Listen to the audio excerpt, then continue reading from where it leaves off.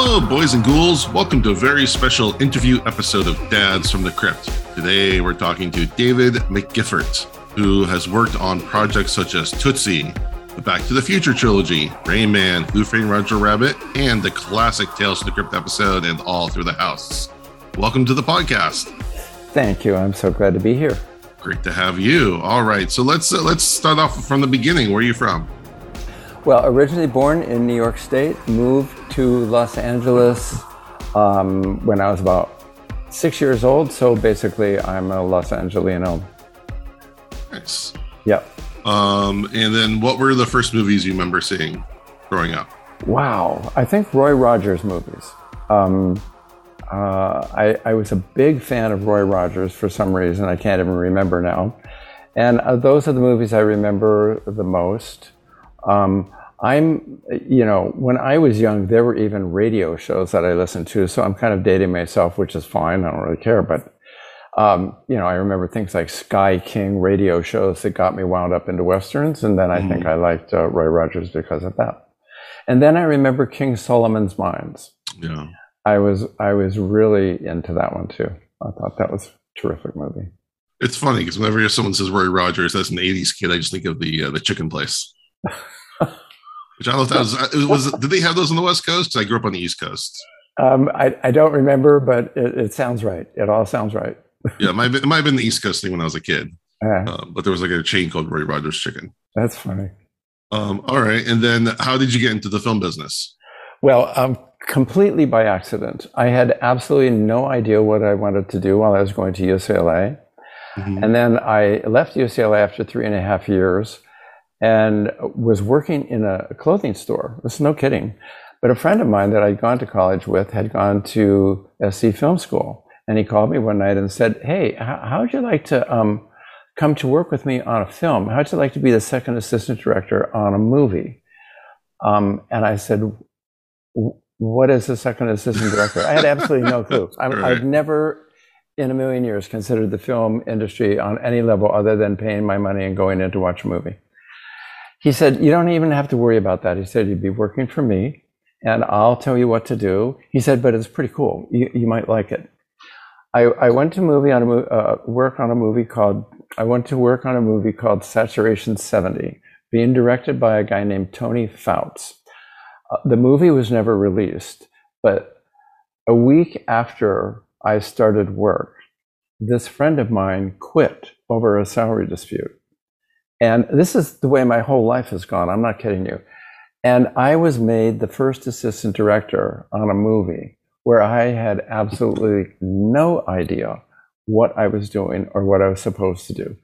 And Tony Fouts, when he had graduated high school, moved to Italy and worked with Pada Corvico and these other Italian directors as the first assistant director. So he said, "Look, I'll try to tell you what I need. If you can keep up, great. If you can't, I've got to get somebody who can help me." And I faked my way through the last probably 6 weeks of shooting. And I mean faked. Wow. And then I began to get a series of production assistant jobs. I got the job as a production assistant on a movie that Peter Fonda was directing in Idaho called Idaho Transfer. It was in Idaho and the interiors were going to be shot in Seattle. And they hired me as the in-town production assistant to catch the dailies at the airport, take them to the lab, take them back to the airport, send them up so they could see them.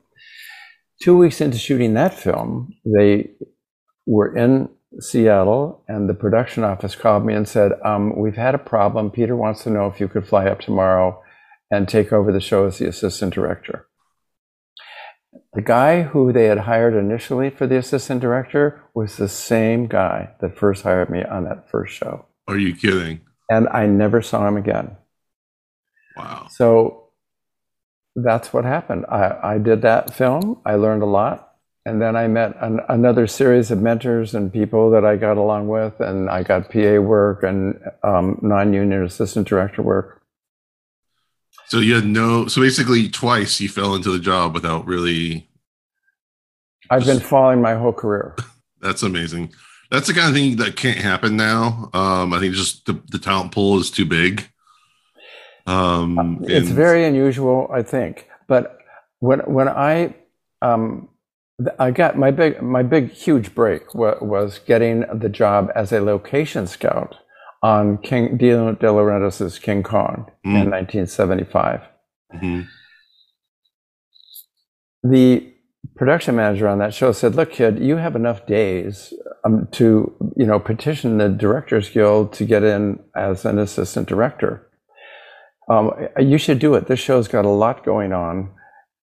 You should try." I did. They turned me down, so I hired a lawyer. And it turned out to be the only lawyer in Los Angeles that knew how to correctly petition the Directors Guild to have them have to give me a hearing.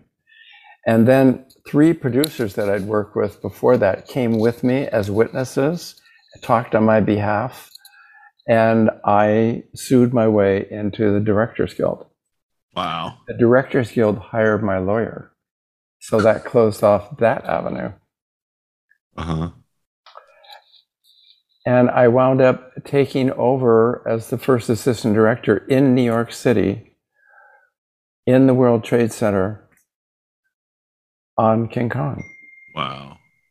I'd been working nights on the second assistant, I'd been working nights on the second unit, doing plate shots from helicopters and second unit shots around New York. So I was asleep at 10 o'clock in the morning when Dino De Laurentiis' secretary called me and asked me if I could come down to his office at noon. And I panicked. I thought I'd been fired. And I walked into his office in the Gulf Western building.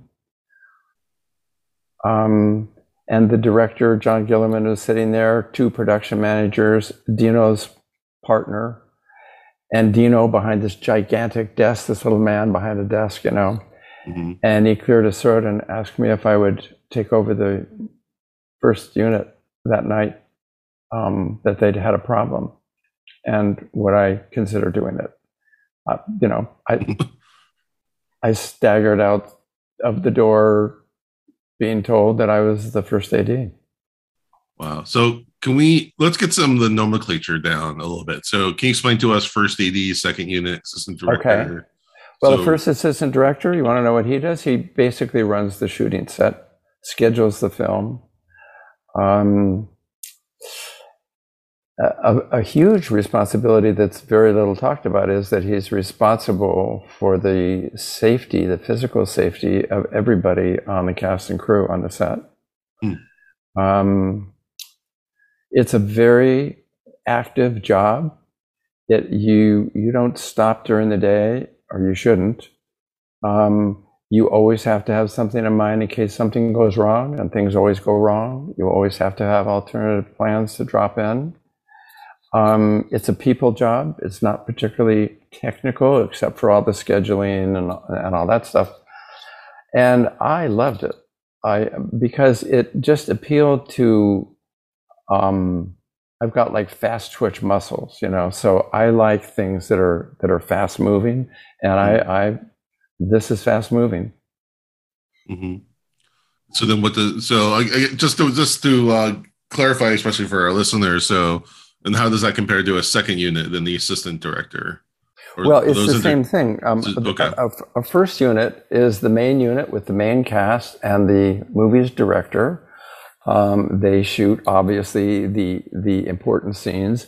A second unit shoots things that maybe don't involve the cast, don't need the first unit director there, but shots that are then used later in the show. You could do special effects shots sometimes, blue screen shots, or shots like in New York, we did things like troops coming across a bridge in Manhattan. That's just a crowd scene. It doesn't need anything specific. So the second unit director and the second unit assistant director do that shooting. That's a whole complete and separate unit. Right. I remember I was watching the documentary about the making of Lord of the Rings. They had like 6, 7 second units. Well, that running all over course, New Zealand. Yeah, I mean that this was for the time, 1975, 76 was a gargantuan unit. It really was. There were really hundreds and hundreds of people. They had probably 2 or 3 units going all the time, and sometimes more, depending on the workload and the things that needed to be done. So when I was finally given a job on the second unit as the first assistant director, the production manager, a man named Jack Grossberg, said, look, he said, you go in there and ask a lot of questions. He says, because you're going to the most expensive film school that's ever been given in the history of films. Wow. That's what he said. Because I mean, I think that was pre-Star Wars. So I think that was like one of the biggest blockbusters, Well, it was. I mean, a lot of people had varying opinions on it. It had a lot going on. It had a lot of different kinds of things to learn.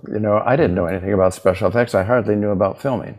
And they had so many things. So I was put in all these different units. I got to meet this 900-foot long freighter in the Catalina Channel with a second unit crew that Dino had leased from a Norwegian shipping magnate who was married to Sonia Henney, and that's how he got this tanker.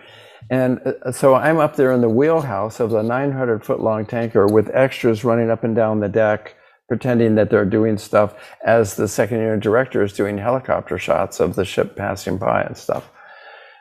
Eye-opening stuff. Yeah. So then what happened after that? After you wrapped on that film? Well, the next film that came along was a B movie that a friend of mine who was the assistant director on called me up around Christmas of 1976 and said, look, I really want to spend Christmas with my family. I've been away for months. Would you consider coming down and taking over the show? And I didn't want to. I was so burned out from King Kong, I couldn't believe it. It was a year of shooting. But I heard the tone of his voice, and I went down and worked on this crazy science fiction movie with Joan Collins and, all these amazing people. And things then kept happening. I had worked with a director named Penelope Spheris. Yeah. Well, I actually had worked with her way before that on a film where she was in the cast, and we got along really well. And then she started doing the early version of music videos and hired me as a grip and an editor. I wound up editing Albert Brooks's Saturday Night Live short videos that he made. So Albert and Penelope and I all went on to do the first movie that Albert Brooks ever directed, called Real Life.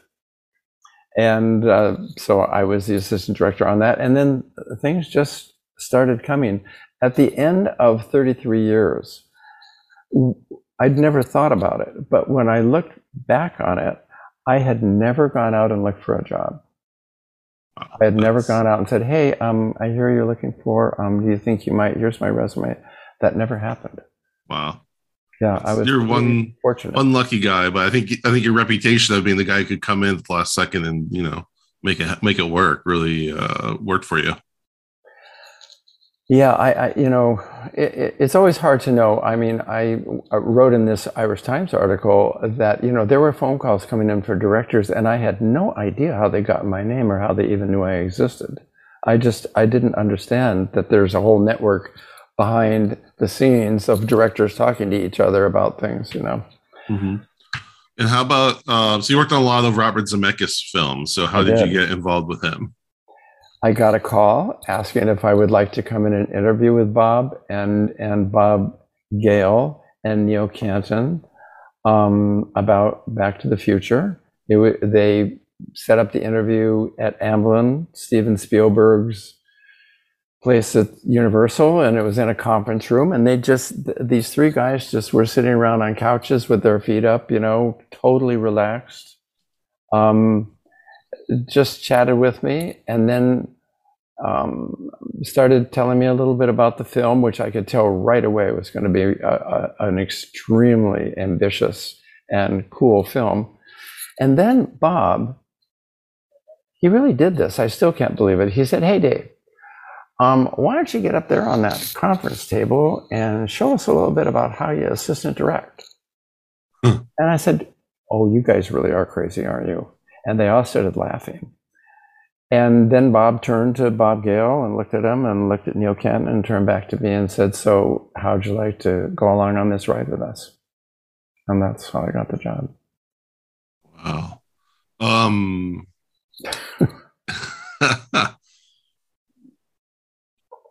So working on, that film, what was the vibe? Like, did you have an idea that you're making, do you know when you're making a classic movie that's going to stand the test of time like that? Do you have any inkling or? No. Here, is it? I can tell you about what I thought. The first thing that I noticed was that almost all of Bob's crew had worked with him previously on Romancing the Stone. So they all had their shorthand down.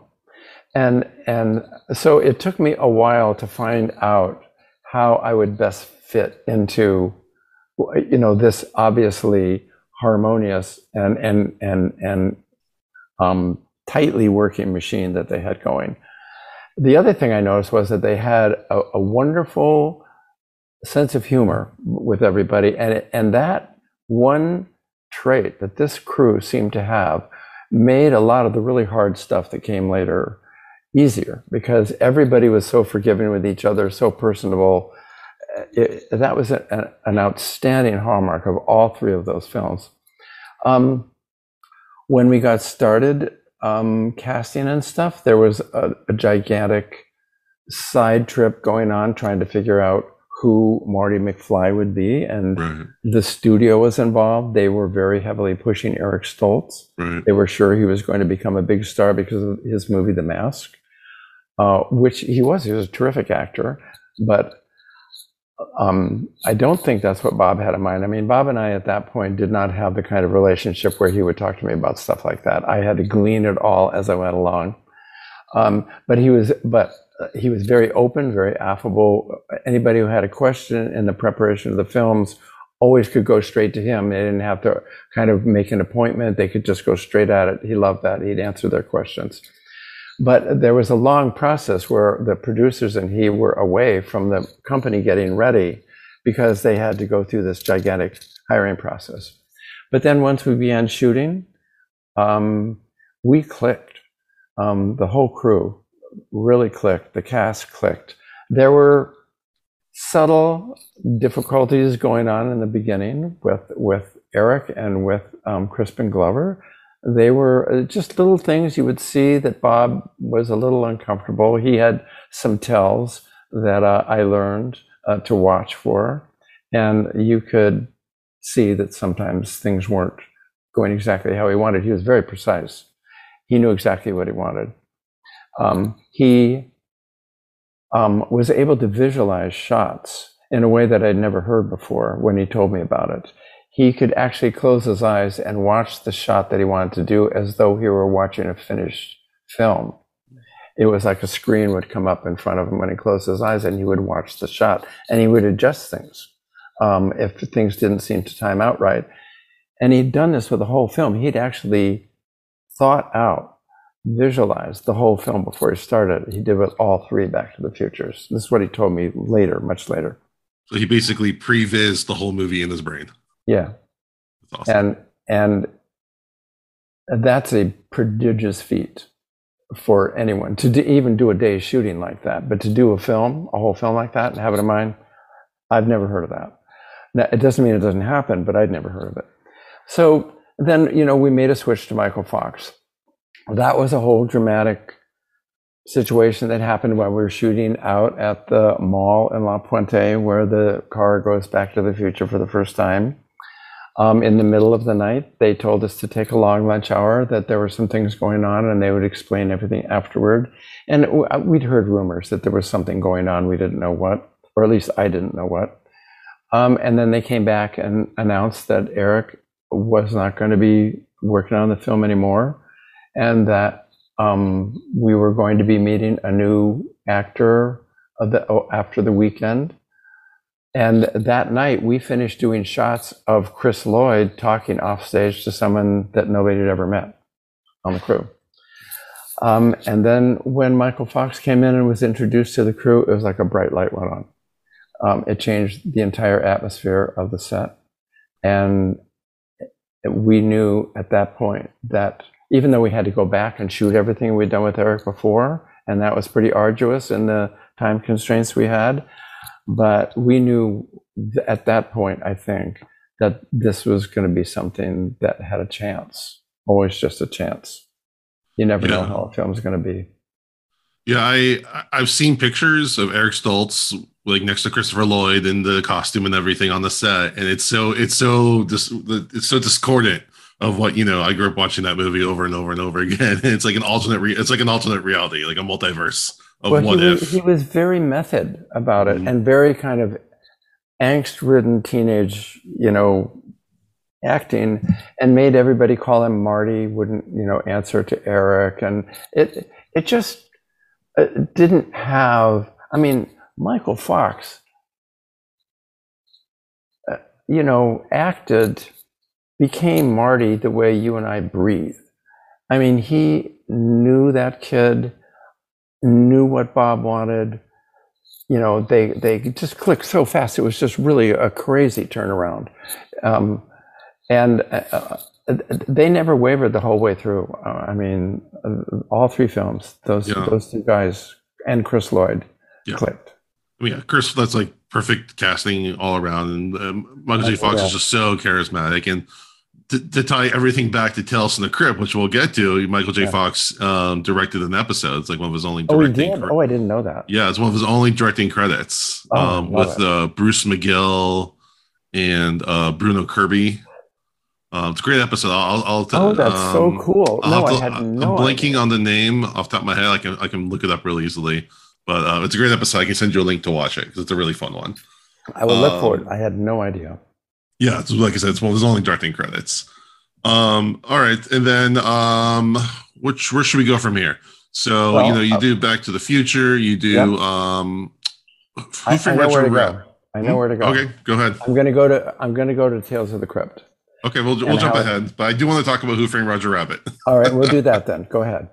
We'll do that. Well, two things. One is, I grew up watching, back when I was growing up in the mid '80s, we had a VCR, and that's just one of those movies I just watched like on repeat because it's just so captivating. And then, when COVID hit, movie theaters were renting out the theater. I think it was like for $100. You could rent out the entire theater and take, a group of people, small group of people in. So we were, we didn't go out anywhere, so we had some extra income at the time. So like, okay, we'll do it. I had twins. I think they were probably at that time 6, and like, let's go show them Back to the Future on the big screen. And it was just me, my wife, and my kids, and they were kind of really intimidated by the theater. But we told them, you have the entire theater. You can run around. You can sit wherever you want. You can change seats every minute. We don't care. Just stay in the theater. Good for you. And then the kind of opening came on with the clocks, and it's a little tense and everything. And I could tell they were kind of nervous about it. Like, what is this? And then when he plugs in the guitar and it blows up, they start cracking up. They like fell on the floor laughing. They got him. Yeah, it had them, and they just were into it the entire time. And like I said, they could just sit like in the hallway, the passageway, where everyone walks through to get to the other side. And it was a really magical. Oh God, that's a wonderful story. So, how old are your kids now? Now they're 8.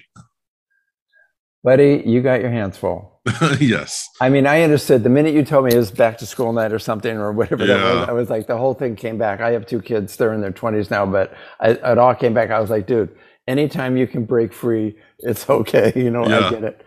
And then I have an older son who splits time with me, and he had never seen Who Framed Roger Rabbit, so I showed that to him. I think he was 15 at the time, and I'm like, I think he's old enough to get both sides of the jokes because again, that's a movie. As a kid, I watched it, and and I'm like, oh, cool, cartoons, action and everything. But as you get older, you start getting the other side of the jokes.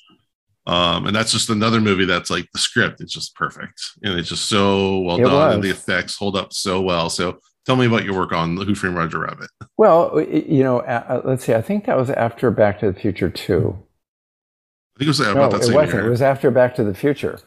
And I don't know, I got a call and said, hey, Dave, we're going to do this other thing, and we're going to do part of it in LA, and we're going to do part of it in England. What do you think? How Bob talks. And I said, of course, I jumped on it. Well, they took a section of downtown LA and made it back into the 40s. It was unbelievable. And they had a streetcar, a whole complete streetcar line put in. They had all these old cars, everybody, unbelievable period wardrobe. And so we did all the exterior live action stuff with Bob Hoskins, who was an amazing person, and somehow understood that Bob needed to have him be able to act to something that wasn't there, and kind of picked it up pretty quickly. I mean, I think Bob, was the perfect person for that, because he's technically adept and understands things that are coming, not that are here to be used, but things that are available now, but nobody's used before. And a lot of that had to do with the way the animation can be used. And it happened to be Dean Cundey, one of Dean Cundey's hobby, the cinematographer. And he was way into animation and understood a lot of it too. So when the two of them started working on it, they were able to work out a lot of stuff quickly. Not that easy, but quickly. So that when we got into situations where, now wait a minute, does this mean that the three-dimensional cartoon characters are here, or how do we react? And they're dropping a gun. Do we have a real gun on the set, or does that do you photograph it afterward as an element? Or there were a lot of things to work out like that we had to do on the fly. But we did. They did. I manage things. I coordinate things. I facilitate things. But they did it. The crew did it. So it was very cool, and especially just establishing the mood of the 40s, the same way that they did with Hill Valley. The production design on those shows was really strong. And when you dropped into these sets, it gave you the feel of the times and the atmosphere, the background people working and the actors, the feel of the times. And it made it easier for everybody to kind of give off the emotions and the way that people talked and moved at the time. It was very cool. And then, they only took very, very key crew people, the cinematographer, the gaffer, and stuff, to Britain. I did not go, and they just went and took over all these stages and worked their butts off, and came up with a really good film, really unusual film too. Really, I remember watching it the first time, and it's just like, wowie, there's a lot of stuff here. And you start looking at how they put some of the scenes together and stuff. It's very complex for the time. Yeah, again, I saw that movie in the theater as a kid, and to me, you just accept it all. It's just like, oh, okay, of course. Me too. This is what's happening. And then as I'm watching it now, this time, I'm like, wait, how are they doing all this? You start questioning everything, but you still are enthralled by it. One of my favorite stories I've read, that Bob Hoskins' kids were mad at him because he got to hang out with Mickey Mouse and Bugs Bunny and didn't introduce his kids to these characters. They assumed. I never heard that. That's terrific. They assumed they were just coworkers on the set, and they never got to meet them. They were mad at him. I just love that. Oh, I can't wait to tell my wife that. That is terrific. I love that. And again, just to make another connection to Tales from the Crypt, you have Charles Fleischer doing the amazing voice acting, who went on to, star in one of the Tales from the Crypt movies and be in one of the episodes. Actually, I got to meet him at a convention recently. He's such a nice guy. Yeah, and you know how wired he is then. Because, man, that guy, it was on fire. Mm-hmm. Every time we were around him, and he was just so wound up and so energetic and so into it. And it was really, people were like, dude, whoa, whoa, whoa, whoa. You know, what are you saying? What do you need? You know, it was just like, woo, he was into it. You know, even Bob was just like, wow, go Charles. How were you part of that casting process? Were there other actors you were considering? I was never a part of any casting process. Okay. That's not what I do. That is strictly the casting agency, the producers, the director, maybe sometimes a couple of other people, but very rarely anybody like me. No. Cool. All right. Now let's talk about some tales. So you were brought on as the first assistant director for All Through the House. How did that come about? No, it's a completely yes, but in a backdoor way. Okay. We got a call. The Bob's crew all got a call saying, "Hey guys, we want to do Back to the Future 2." I think this was 1989. I know it was. It was like, I got the call, I think, in August 1989, and they wanted to start prepping Back to the Future 2 in, I want to say, October. And so the whole crew amassed at Universal. We began breaking down a gargantuan script. And suddenly we were told that the film, that Back to the Future, was going to be put on hold for a while. And, you know, so we all kind of wondered, each in our own way, you know, okay, so what does that mean? Do we look for another job? What if we're offered another job in the meantime? Do we go? Do we wait? How do we afford to wait? And then Bob called a bunch of us in, you know, Dean Cundy and me and Mark Walthauer and all these different guys, you know, the key crew people, and said, "Hey guys, you know, how'd you like to go and do a TV show that I've been asked to do?"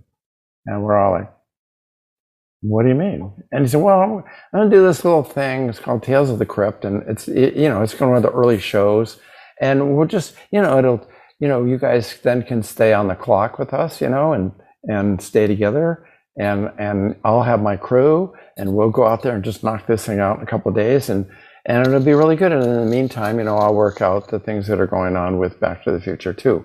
Well, what was going on with Back to the Future 2 was that Bob went to the studio and said, the movie needs to be 2 movies. There's too much in here. And the studio balked. And that's at the point where we hit pause. And so while those negotiations were going on, Bob and his whole crew essentially went over to a warehouse in out by Magic Mountain, you know, not a stage, low ceilings, no perms, cement building with a cement floor. And we began to do Tales from the Crypt. Mary Ellen Trainor, Bob's wife at the time, was starring in it. And, you know, it had to have snow and it had to have all these things in it, but the stage was it was like almost airtight, didn't have very good air conditioning. When we had to make it snow, they used this cotton material that would come down and it would stick to everything. And Bob, you know, in his way, shot the film as though he were shooting a feature and not TV. I mean, I'd done some TV early on. I did a couple of Chips episodes because I wanted to know how TV worked as opposed to how features work. Well, TV works a hell of a lot faster, which you know. Their schedules are much shorter. Bob shot this like a feature. I can't remember how long it took, but it was nowhere near the schedule that we were told that it had to be in. It was like way over. And he wanted it lit the way he wanted it. He wanted the effects to be as good as he could get them. And I think it took like 9 days to shoot instead of 5 or something. Yeah, I mean, that was the big directive when they were first making Tales from the Crypt, that we want a TV show that looks like a movie. Well, at least in this episode, they got it. I didn't watch a lot of the episodes, but I think Bob got what he wanted. What we got, what everybody in the crew got, I think, including Bob, was, from that fake snow, everybody got sick. We all got lung infections. Everybody had these honking coughs and runny noses at the end of it, and I just remember, and it was suffocatingly hot because we had to light it well, but the lights in a place like that that are low down, very hot. But everybody did well, and I thought that, the way Bob did it was interesting. It's interesting to watch a husband and wife team work. That's a whole other layer that goes over, doing filming. So that was something. You remember working with Larry Drake as the Santa? Yeah, I do. He was great. I mean, he was one of those people who was, you'd never know he was there until it was time to have him be on stage. I mean, he never asked for anything. There was never any problem. He was always ready to go. And then he just jumped in and do this terrifying thing, blow everybody's socks off. It was crazy. Yeah, I mean, that's one of our favorite on the podcast. One of our favorite episodes, and especially the Larry Drake character is just so deranged, over the top. He had so much fun. Yeah, we love it when people choose scenery on the show because it's kind of tailored for that. And he was in the second episode of the first season, I believe. In the last episode of the second season, he plays another role as a congenial butler. As like a very nice, soft man. We're like, how is this the same person? Wow, 180 from a killer Santa Claus. I love it. Yeah. So he's such an underrated actor. And actually, I was just looking up the episode that Michael J. Fox did. It's called The Trap, and I forgot it also has James Tolkien in it. That's like a bit role. So he's bringing some friends along for that one. Sure, as he should. I mean, James is the man you want around if you want a characterization. Yeah, who's also again in another one of my favorite childhood movies from the 80s was the Masters of the Universe movie. Yeah, I was a huge fan of that as a kid, and he's just he plays the same role over and over again, but he just does it so well. Yeah, and Top Gun. On and on and on. I mean, same guy, it's like, geez, what's Strickland doing on an aircraft carrier? Yeah, we need that's what we need. We should need a Strickland multiverse movie. Yeah. Or like a multi-generational. But anyway, so Tales from the Crypt came along perfectly for us, and gave Bob the time he needed to go through the negotiations, and I think it turned out to be a pretty good episode. And it was a lot of fun to do. I mean, it was hard work because of the conditions. It wasn't the ideal place to shoot something like that. But beyond that, I mean, okay, so what? Get going. And so we all did. I mean, there was a little bitching and moaning because we're used to movies with big stages and a lot of room and being able to bring in, and then we're in this little place, so it was hard for the gaffer, hard for the grips, and, hard for Dean Cundy, but they're big boys and girls. They all did it, Right. Well, I think that's one of the things that was really interesting about Tales from the Crypt was that it almost became like a playground for filmmakers and their crew to try to go into a different scenario and just try things, see what worked, what didn't. And I agree. Hopefully they came out better for it. And much needed places like that. The only other one I can remember during that time was Fallen Angels, that series. Also gave a lot of people chances to go out and see if that was something that appealed to them, directing or doing, cinematography or whatever. And Tales from the Crypt gave a lot of people a chance to do something a little different. Mm-hmm. Mm-hmm. And then, and I also didn't understand that Bob was one of the partners in it. Oh. So he had a lot vested in it, as well as doing a good job on the directing part. He had other things above that, invested in it, which I thought was great. And then let's talk a little bit about Back to the Future 2 and 3. So, what were the challenges of doing back-to-back movies? Wow. Well. In benefits. Well, I think we started shooting in January of 1990, and we finished, I want to say, at least a year later. And we had, I think, a week off or 2 weeks off. I think it was 10 days or something between the films. And the first part of Back to the Future 2 had a tremendous amount of nights in it. So that what we had to do with Michael Fox was, because I think he was still doing the television show at that time, we couldn't do just straight nights all the time. We had to start on Mondays doing day stuff and then roll slowly around to nights, so that when Michael finished his taping in midweek, then we could use him longer at night. And then we'd wind up going Friday nights into way deep into Saturday morning, and then have to roll back to starting at 7 o'clock in the morning on Monday.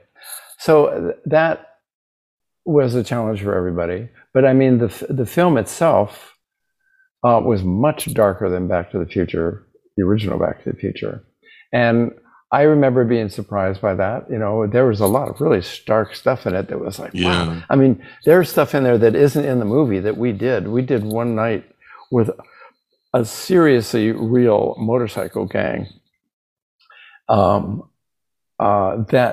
These guys were, you know, they were real. And so when you'd go up and ask them to do stuff, you had to be really careful how you worded it, because they'd take offense at, what are you talking about, man?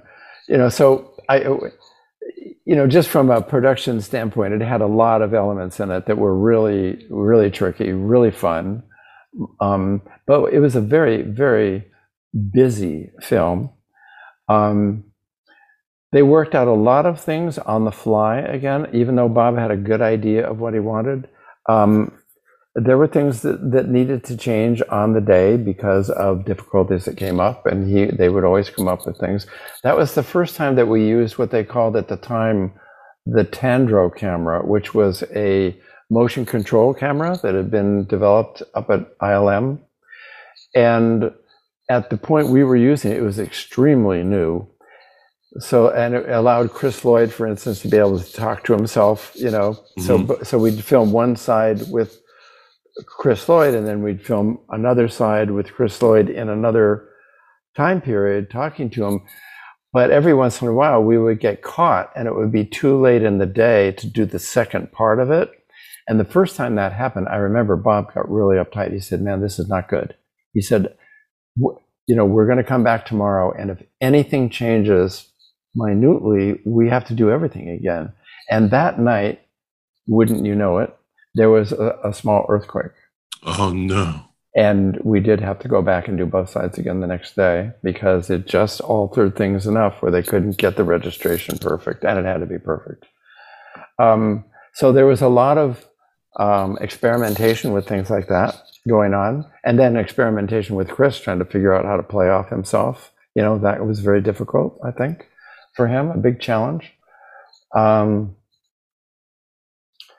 But, all through these films, something that not a lot of people talk about except in one certain way, which is, oh man, what a bully he is. But Tom Wilson anchored so much of these movies. Mm-hmm. And, hardly anybody really talks about that. I actually made a chapter in my book about it, because I was always so amazed at how prepared he was, how into it he was, how easy he was off stage, how, just really made everything perfect. But he, so much of the movie, rose and fell on this threat that he presented to them, And as I wrote in my book, I mean, we all have Biffs in our lives, Yeah. Totally. And that most people, when they're watching the movies, I don't know if this is the stuff you want to get into. No, yeah, totally. But most people watching the Back to the Future movies know that it's Michael Fox playing Marty. They know that it's Chris Lloyd playing Doc. But when Tom Wilson comes on, you kind of forget there's an actor inhabiting that guy. That's just some guy who comes onto the screen that, blows stuff up and makes stuff dangerous. And I always kind of thought that was remarkable, how he was able to do that. And Bob took great advantage of it, used him well, I thought.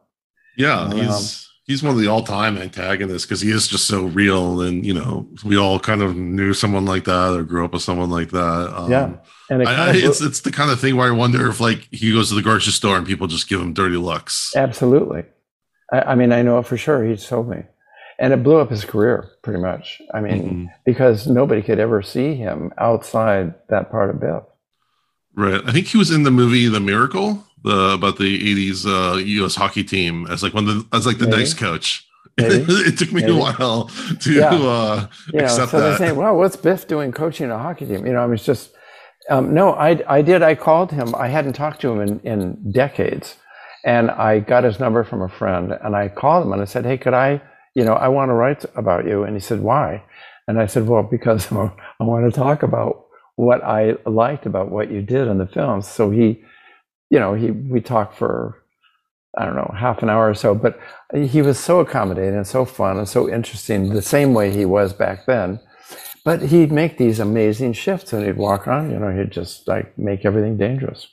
Anyway, I really liked that part. Then we had a week or 10 days off. And people were literally weeping when we had to start Back to the Future 3 because everybody's so exhausted when we started. And we started outside of Jamestown and Sonora, up in Gold Country in the Sierra Nevadas. They built this amazing town that the insides of the exteriors were working sets. When they had a bar that you saw from the outside, if you went in, that was the working set for the bar.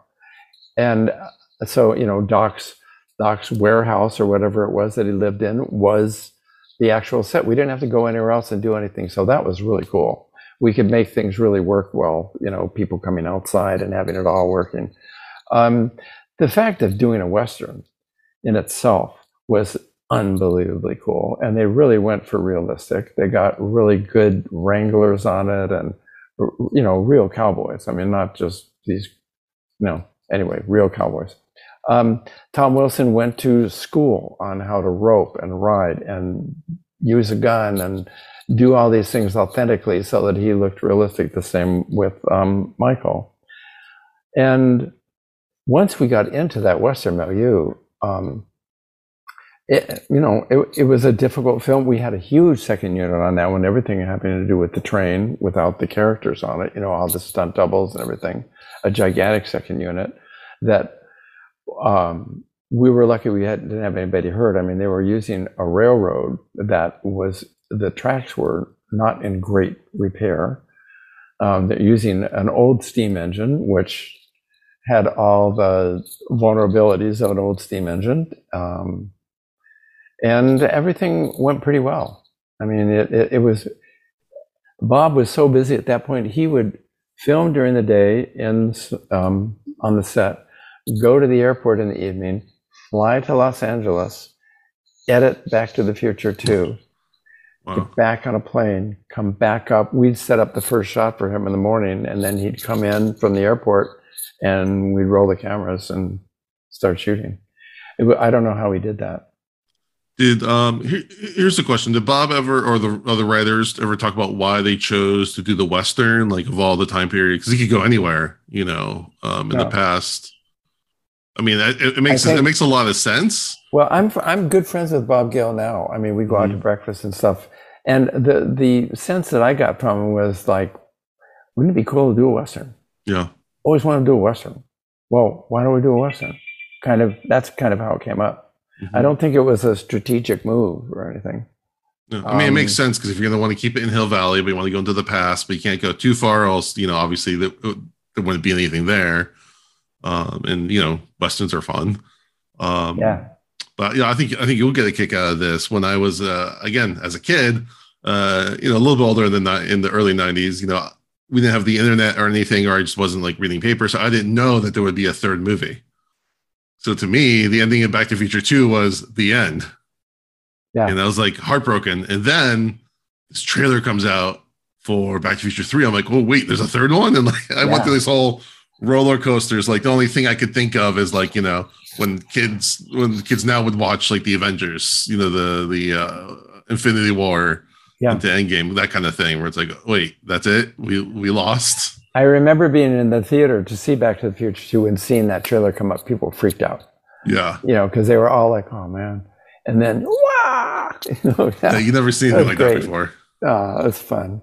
Yeah. To be continued or something, didn't they say? Or something like that? To be concluded. To be concluded, right. Yeah. Yeah. That was the line. Yeah, that was great.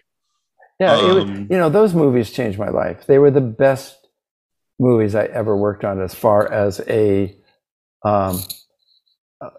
everybody working toward the same thing in the same way.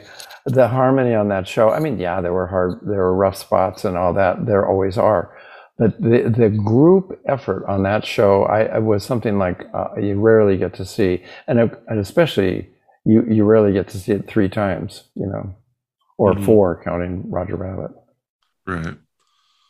All right. Well, I mean, we could talk about movies all day long, but just to confirm, did you work on any of other Robert Zemeckis' Tales episodes, like Yellow, which is my personal favorite, or You Murderer? After Back to the Future 3, our schedules never coincided again, and he found another assistant director that he liked a lot and used him from then on. And I understood, there's loyalty to a point in films, but there comes a time when if you have to go, you got to go. And but Bob was very good with me, and I worked my ass off for him. I mean, that was a mutually, beneficial association. I think I really respected him. I thought he. I mean, anybody who could come up with stories like that and make them live. Those are my guys, and Bob Gale and Bob Zemeckis. When I read the script the first time, the first Back to the Future script, I sat down. Assistant directors, when they first get a script, they do what they call lining it out, and they draw a line between every scene, and each scene has a number, and then you break down the scene depending on how many eighths of a page it is, what elements of props are in it, what characters and what happens in it, what else is the scene going to need. And it's called a script breakdown, which you then use for scheduling. By the time I got into like the 6th or 7th page of the thing, I wasn't doing any lining out or anything. I was just reading. And I remember when they got to the point where, Doc pulls the car out and he's talking about how it's going to work and what it is, I thought, that sounds like you could do it, and I remember at that point I was hooked. I got that these guys had come up with something that had the possibility of being special, but you never know. I mean, there is no way anybody can predict. They shopped that script around for 3 years, I think. Nobody would take it. Right. They thank you very much, next. Yeah. So, yeah. I read a book about 80s movies, and a lot of it talked about how a lot of them there's a whole like subsection, you could call it, that capitalizes on nostalgia from the 40s and the 50s.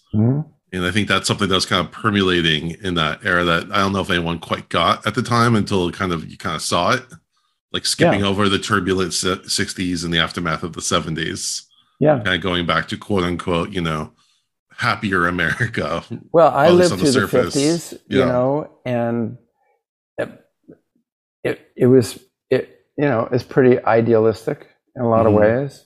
No wars going on, no personal threats, no drug problems, no political problems per se. I mean, nothing like the context of today. It was like that vanilla, decade in there. It was just like nothing really happened except like little kids grew up and became like older kids and kind of went on. Yeah, it was weird. And it was fun to recreate because I remembered it, so I'd get extras to do stuff, Yeah, it was fun. Nice. So let's talk about, tell me about your book, because I obviously I haven't read the book, but I did see that article from Huffington Post. I don't know if that's like the jumping off point for the book. So tell me about your book. Okay. And if you like, Jason, I'd be glad to send you a PDF of it. I don't even have a copy now. I don't have any copies. I don't know if the book exists. Honest to God. I have one friend, his name is Jim Planette. He's a very famous gaffer. He saw it appear on Amazon when I was talking about it like 3 weeks ago, and he ordered it. He has Amazon Prime. He went, boom, he hit the button. He got the book last week.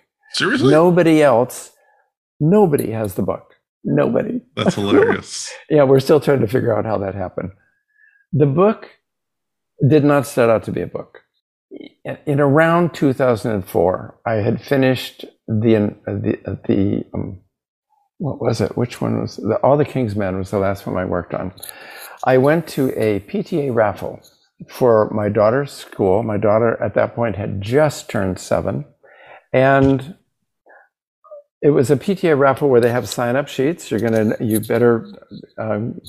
find out if you don't know, and you sign up and you bid on all these items. And each person who signs under a person raises the bid. You know about that, right? Do you do that? Yeah, no, I won a keg of beer that way once because no one else signed up for it. But okay, all right. Here is another. This is like the long arm of destiny reaching in on all this. Listen to this. I still can't believe it. I see my wife on tiptoes across one of these big rooms where all these items are on tables, and she's signing the top line of one of the sheets. And a few minutes later, I ran to her. I said, so what did we just buy? She goes, oh, don't worry. She said, I'm just getting the bidding started. Nobody started the bidding. I just signed the top line. Right. I don't even remember what it was. I think it was 2 free gymnastics lessons, something. And we didn't think about it. We went through the whole night. We bid on a couple of things. At the end of the evening, everybody gathers together. They announce the winners. Nobody bid on 2 free gymnastics lessons, and that's what we won. Yeah, that's how I won a keg of beer. Exact same scenario. A week later, I go to my daughter, 7 years old. Uh-huh. She eats her meals standing up, does her homework standing up, termed a high energy child. I said, Natalie, how would you like to go out to the gym and see if maybe the 2 free gymnastics lessons would appeal to you? She goes, okay. My wife and I take her out. We're put in the parents' viewing area. They take Natalie out onto the gym floor. She's looking at the artistic gymnastics, balance beam, and there's a girls' team practicing, and Natalie's watching, and she's like this high. I mean, nothing, no beanpole. Across the room, there's a woman leaning against the wall, a coach with her jaw jutted forward, watching every move Natalie makes. I'm not kidding. Never took her eyes off her. Every move. I saw her, and it kind of spooked me.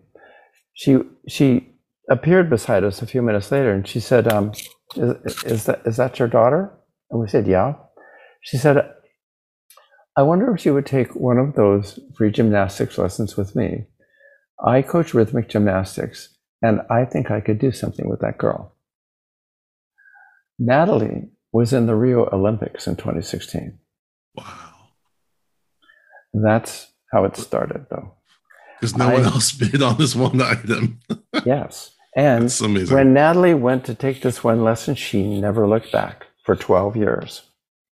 And I never went back to films. I became her assistant director. I picked her up after school. I took her to her practice. I waited while she practiced. I took her home. And then we talked the school into letting her out at noon because she had to have more practices as she arose in the rankings and everything. She won 5 out of 6 regional championships on the West Coast when she competed on the West Coast. She was asked to go on to the national team. In 2012, I had to move with her to Chicago for 4 years while they trained her for the Olympics. They had us fly her and her coach to Bulgaria, to Slovenia, and to the Czech Republic to see if she could handle the pressure before they asked her to go on to the national team. I had to pay for all of that. The whole sport is parent funded. So I had to fly her, her coach, me, and a US judge over to these international competitions to see if she would qualify. But, these doors opened gradually. I had no idea. Nobody did. It changed the whole dynamic of our family. Our son had to have his ass dragged around for years and years, going to weekend meets all over the West Coast. He gave up all his time. He got a 4-year fully funded college scholarship to Cooper Union so that He didn't cost us any money. I mean, it was a pretty amazing experience. That whole time, I was spending immense hours of time in the gym. And after 3 years, I said, you better figure out something to do here. You can't just sit here on the computer and read the news and watch girls work out. You better figure out a strategy here, because this looks like it's going to happen. This kid's not going to back off. So I joined a gym myself. That was the first thing I did to keep the physical side of things up, because I'd spent 33 years on my feet. I was in good shape. I was used to running around, and now I was vegging. And I began to write down things that I loved about my work for my kids who were too little to understand why I was gone all the time when they were little. And that's how it started. And I wrote on and off from 2012 to about 2018 or 19. We came back in 2016 after the Olympics, and Natalie went on straight on to college. She came home from the Olympics. 2 days later, we moved her into her dorm room. She said, "Daddy, do not tell anybody that I was in the Olympics. If I'm going to make friends, I don't want to make friends because they think I'm an Olympian." And never looked back, never thought about going back and competing again, just went straight on into college. Wait, so how did she do at the Olympics? Well, they didn't come in well, but it was the first team that ever had the chance of going to the Olympics from America. Mm-hmm. There were like 30. She was in what they call group rhythm, which is asking 5 girls doing a routine together. Very complex. Nobody from America had ever come close to competing, to qualifying, and they qualified for the first time. So that was the aim of this first test group. They came in, I don't know, nowhere close to the top. Mm-hmm. But the whole experience was just absolutely mind-boggling. Yeah. I just can't even explain to you. She spent 58 days of her senior school year overseas competing. Wow. And got A's. Wow. That's an amazing kid. Crazy shit. So that's how the writing started. Well, real quick, just to cap off her story. So then when she went to college, was that the end of her career? That's what I was saying. She came back from the Olympics, called the USA Gymnastics and said, "I want to resign my elite status. I'm going to school now. Thank you very much. Bye." Wow. And went to school. That's amazing. You know what she's doing now? She's working for LA28, which is the arm of the International Olympic Committee responsible for putting together the 2028 Olympics in LA. They had a year-long fellowship program that they developed, hiring ex-Olympians from Los Angeles. Somebody told Natalie about it and said, you ought to look into it. Natalie thought, well, that might be interesting. She went through 4 gigantic Zoom interviews that went on for hours. And she didn't understand she was up against 35 other people, and she got the fellowship. She was 8 months into the fellowship. 2 weeks ago, they called her in and said, "Look, we want to take you out of the fellowship and offer you a full-time job with us. Never mind the fellowship anymore. We want you to work in the communications department." That's what she's doing. Wow. Yeah, she's unusual, but she's a kid. I mean, she never. You would never know it if you looked at her. She's not a standout person. She's not an extrovert. She's just a person who, she wasn't competing against people. She was competing against herself. I learned a lot from her. She's like a high spirit. Yeah. person. And my son is a fantastic artist, could care less about anything athletically, even remotely inclined. He works in a national park up in Point Reyes, clearing trails and building bridges, and loves it. Nice. And they're both really good kids. I'm lucky. Wow. Yeah, we'll get to some fatherhood stuff in a minute, but go back to your book. So there was a man named Matt Clark who I met years ago who became a fantastic assistant director. He's a young guy, much younger than me. Everybody is, but he was. He was only in his 40s. And he became a revered assistant director and also just a revered friend of mine. I loved him. We got along great. He was a super smart and person I admired greatly. And I was talking with him one day, and I mentioned that I'd been writing some stuff, and he said, "Oh my God, you got to send it to me." And I said, "No, I don't know." He said, "Please, just send it to me. Come on, I'm between shows. Send it to me." He read it and called me and said, "Look, you should make this into a book." And I said, "Oh, come on, I don't." He said, "David, try it, think about it." I showed it to somebody else in the business. They said the same thing.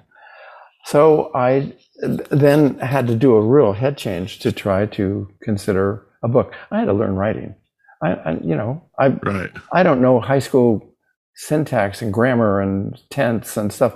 So I did. And then a camera operator, very famous, named Nick McLean. I don't know if you've heard of him, but he's quite famous. He shot Being There, and he became Burt Reynolds' DP. And he and I went to high school together. I never worked with him. I never talked with him in the succeeding years. But I called Nick to congratulate him because he'd just written a book that was quite good. And I said, gosh, I'm thinking about maybe writing a book. And he said, "Oh," he said, "you should talk to the guy who co-wrote the book with me." And I said, "What do you mean?" He said, "This is an amazing guy." He said, "His name is Wayne Byrne. He lives in Ireland." He said, "You should call him and just, talk with him, see what you think." Wayne and I just said, and Wayne is literally almost solely responsible for actually getting my head around to really, in a realistic way, thinking about doing a book. He critiqued it, he read it, he was incredibly enthusiastic and unbelievably supportive and smart and knew what he was talking about. I could tell. And I've never met him in person. And we've done this round robin. I've turned him on to people, that helped him with things. And I sent him, when I changed iPhones, he didn't have an iPhone. I said, "I am sending you my old iPhone. You have to have an iPhone. We have to be able to FaceTime." So I sent him my phone, and we just hit it off. And who wouldn't hit it off with Wayne? But we did. If that name sounds familiar to our listeners, he's the same guy who we had on our Nightmare on Elm Street special. And I found Wayne organically through Instagram, and we've been kind of doing some similar stuff as well, as far as helping each other getting names and stuff and numbers. And he's actually hooked me up with David here. So again, shout out to Wayne. He's just the nicest guy. He deserves all the success in the world. Yes, me too. I mean, I promote him every chance I get. And with good reason, because he's worthy. In Hollywood, everybody promotes everybody, but it's not that way with Wayne. Wayne is really good at what he does and really impassioned about having people understand how film works. And I love him. I love him a lot. Yeah, he's a great guy. I keep telling him he needs to come on go on the book tour and come to LA so we can all meet up. Nick McLean and I are laying in wait for him if he ever comes over here. He's never been on a movie set. And Really? We're like, if he ever comes over here, I call Nick, we're going to get him on a set. And he's like, yeah, that's going to be great. Yeah, that's one of my ambitions. I've been on a location as an extra once for a friend. I've never been on a movie set. So I've always wanted to step on there. It is an unusual atmosphere. So I'm worried it might break the illusion for me. No. Oh, no, I wouldn't at all. It is an amazing world. That's what prompted me to write at all, because it is a world that people don't see. They think they see it, they hear things about it, they assume things about it. But if you see a fully functioning film going on, it is an amazing experience. It is. And I found it that way almost all the time I went to work. I couldn't wait to get there because you never knew what was going to happen. You thought you knew, and most of the times you did know, but there were things that would go on during filming you could never anticipate. And it is a form of magic. It really is, and illusion. And it's really fun to watch it come to life. So let's get some information. What's the title of your book? It's called Best Seat in the House, an assistant director behind the scenes of feature films. And who's your publisher? And the publicist is Bear Manor Media, and the word Bear Manor is one word, Bear Manor Media. And the book can be pre-ordered if you go on the Bear Manor website, just bearmanormedia.com. Like bear like the animal, or B-A-R? Yes, bear like the animal. It is going to be released on September 19th. And then the ebook is going to be released on September 20th. I have no idea what is going to happen. I did announce it on a Facebook group called Crew Stories. Have you ever seen that Facebook group? I have not. They have 75,000 people on there. So I announced it on there, and it was a pretty rousing reception. I was kind of shocked. Everything shocks me now, though. The publishing world, as you may know, is opaque. It's a fog bank for a neophyte, or for most anybody. I don't know how things work. I don't know how publishing works, release dates work, what publishers are looking for, how typesetting worked. I mean, it's just a whole new world. So, and I've just gone through part of it. This release part is a whole other part. I have no idea how it works or what happens or how to get it out there. I'm trying, because I think that, if people like films, it's not like telling, behind the scenes stories of things that people do that make people look bad, or the shitty things that happen. It's not like that at all. It's about the things that the people I was around that made me love what I did. Milos Forman, I learned so much from this man. And, Bob Zemeckis, as I said, Peter Weir, an unbelievably magical director. Sidney Pollack, my second dad, really probably the most important mentor I had. But all kinds of people, grips and electricians who taught me so much. Unit manager, a guy named Michael Hausman, who was an amazingly important person. A guy named Brian Frankish, who literally got me into the film business in big films. He's who got me hired on King Kong. We're still friends today. I learned a lot. My life's education happened doing films. That's really kind of it. That's awesome. I look forward to checking it out. I highly encourage everyone else to check it out as well. All right, so now we're going to move on to our miscellaneous rounds. Sure. We're going to give you a couple fun questions. So in the very first episode of Tales from the Crypt, yes, William Sadler plays an executioner. Okay. Kind of narrating the story. And in one of the scenes, he walks into a diner and orders a cheese sandwich, not a grilled cheese, but just a straight cheese on white bread sandwich. Okay. And a cup of coffee. If you were to go into a diner and order a straight cheese sandwich, what cheese would you want on your sandwich? Wow. Okay. Probably Swiss. Swiss? Yeah, Swiss cheese. What did he order? They never said. He just said cheese sandwich. So he just got what they had. He's got what they had. There was the surprise. What would you put on a burger or the grilled cheese? Oh gosh, onions, relish, tomatoes. Like you ever go to the counter and get like their specials? No, just the biggest burger you can get. Just with all the junk. Do you have a burger spot in LA? In-N-Out. Or a sandwich spot? In-N-Out. In-N-Out, yeah. Oh yeah, best burgers ever. Yeah. Do you ever go to the Hat? Never. Okay. If you like pastrami, they have really good. Well, if it's pastrami, I'll go. Okay. Yeah. We're way wired on pastrami. There you go. They do a pastrami burger that's really good. Where is it?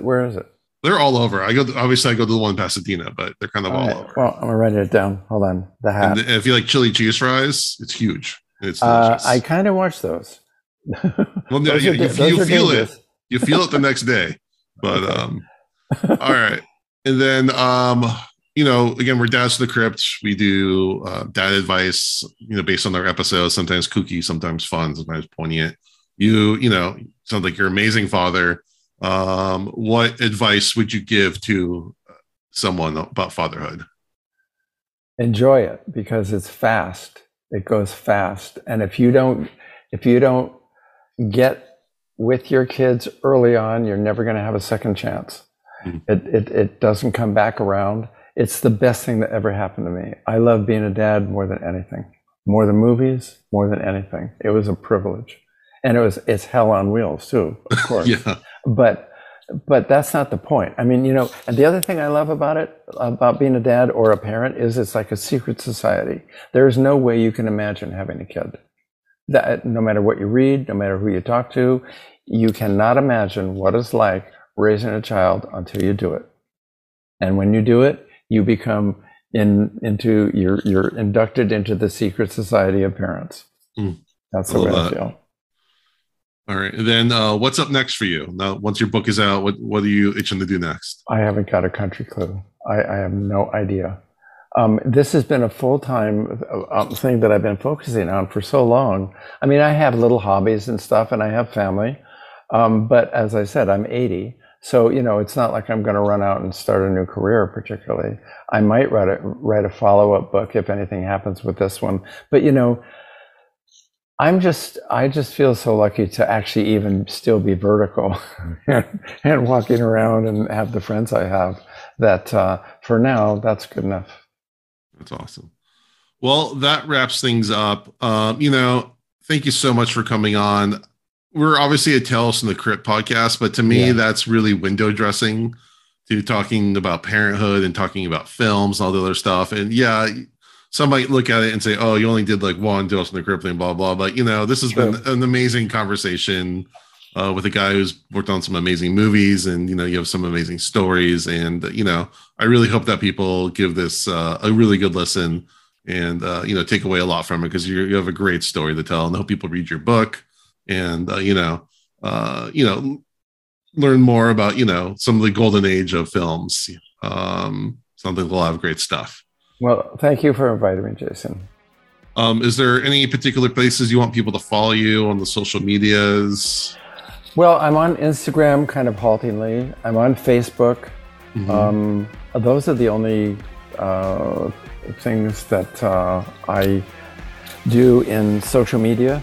Now, if you're talking about my daughter, she's on everything, but I'm not. So I guess it's kind of a small multimedia amount, but that's what I do. Facebook mainly. Okay, definitely. You gotta get yourself out there, and you gotta start promoting that book. Get those numbers up. Any suggestions? I'm open. All right. Well, we appreciate everyone for listening. We really appreciate if you give us a rating review on Spotify. Rating and review on iTunes, and a rating on Spotify. And with that, we thank you for listening to Dads from the Crypt. Follow Dads from the Crypt on Facebook, Twitter, and Instagram, or I will follow you to the grave. No, seriously, you really should watch. But be careful what you ask for. You may get it.